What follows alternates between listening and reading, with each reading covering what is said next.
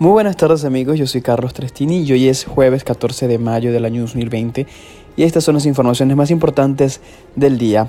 Este jueves el gobernador de Illinois junto a funcionarios del Departamento de Salud Pública reportaron 3.239 nuevos casos de COVID-19.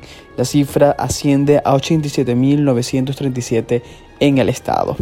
La alcaldesa Lori Lightfoot brindó nuevos detalles sobre qué estará permitido reabrir en la próxima fase del plan de reapertura de la ciudad. Sin embargo, aclaró que no contempla abrir ni el Sendero del Lago ni el 606.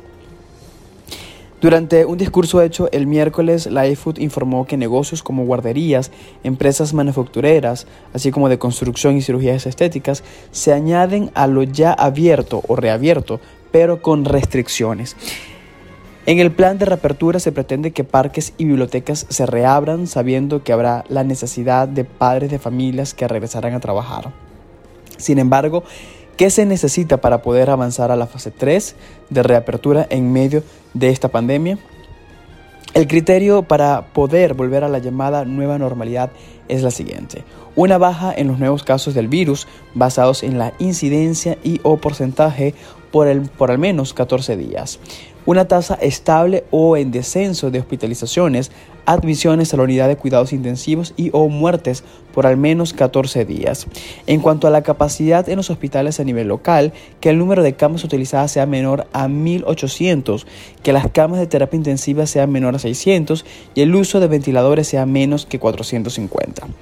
Que al menos el 5% de la población se someta a pruebas del COVID-19 por mes. Además, que por lo menos 14 días los resultados positivos sean menores al 30%.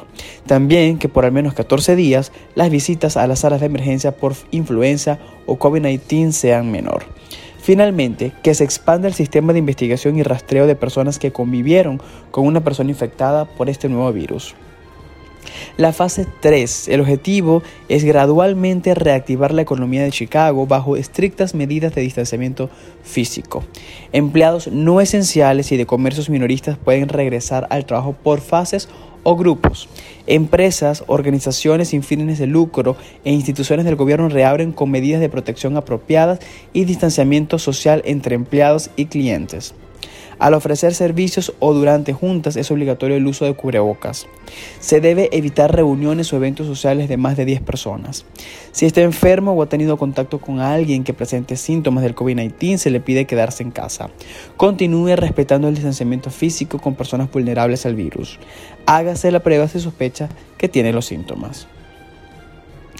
Luego de una larga espera, funcionarios de sanidad de Estados Unidos publicaron el jueves algunas directrices que las escuelas, negocios y otros tipos de organizaciones pueden utilizar mientras los estados reanudan actividades luego de los confinamientos implementados por el coronavirus. Los Centros para el Control y la Prevención de Enfermedades publicaron 6 documentos con herramientas de decisión que utilizan señales de tránsito y otros gráficos para orientar a las organizaciones sobre lo que deberían considerar antes de reabrir.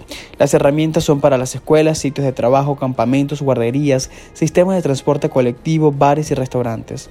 Los CDC habían escrito un documento para las iglesias y otras instalaciones religiosas, pero no fue publicado el jueves. La agencia no ha explicado la razón. Versiones anteriores de los documentos incluían información detallada para las iglesias que querían reanudar los servicios presenciales, con sugerencias como mantener distancia entre los fieles y limitar el tamaño de la reunión. Las directrices relacionadas con la religión fueron retiradas luego de que la Casa Blanca expresó preocupación sobre las restricciones recomendadas, de acuerdo con correos electrónicos del gobierno obtenidos por una persona dentro de la agencia que no tenía autorización para hablar con los reporteros públicamente y pidió mantener el anonimato. El jueves, un funcionario del gobierno del presidente Donald Trump, que también habló bajo condición de anonimato, dijo que había inquietudes sobre si era pertinente que el gobierno dictara órdenes específicas a lugares de culto. Estas son las informaciones más importantes hasta este jueves. Nos escuchamos en la próxima.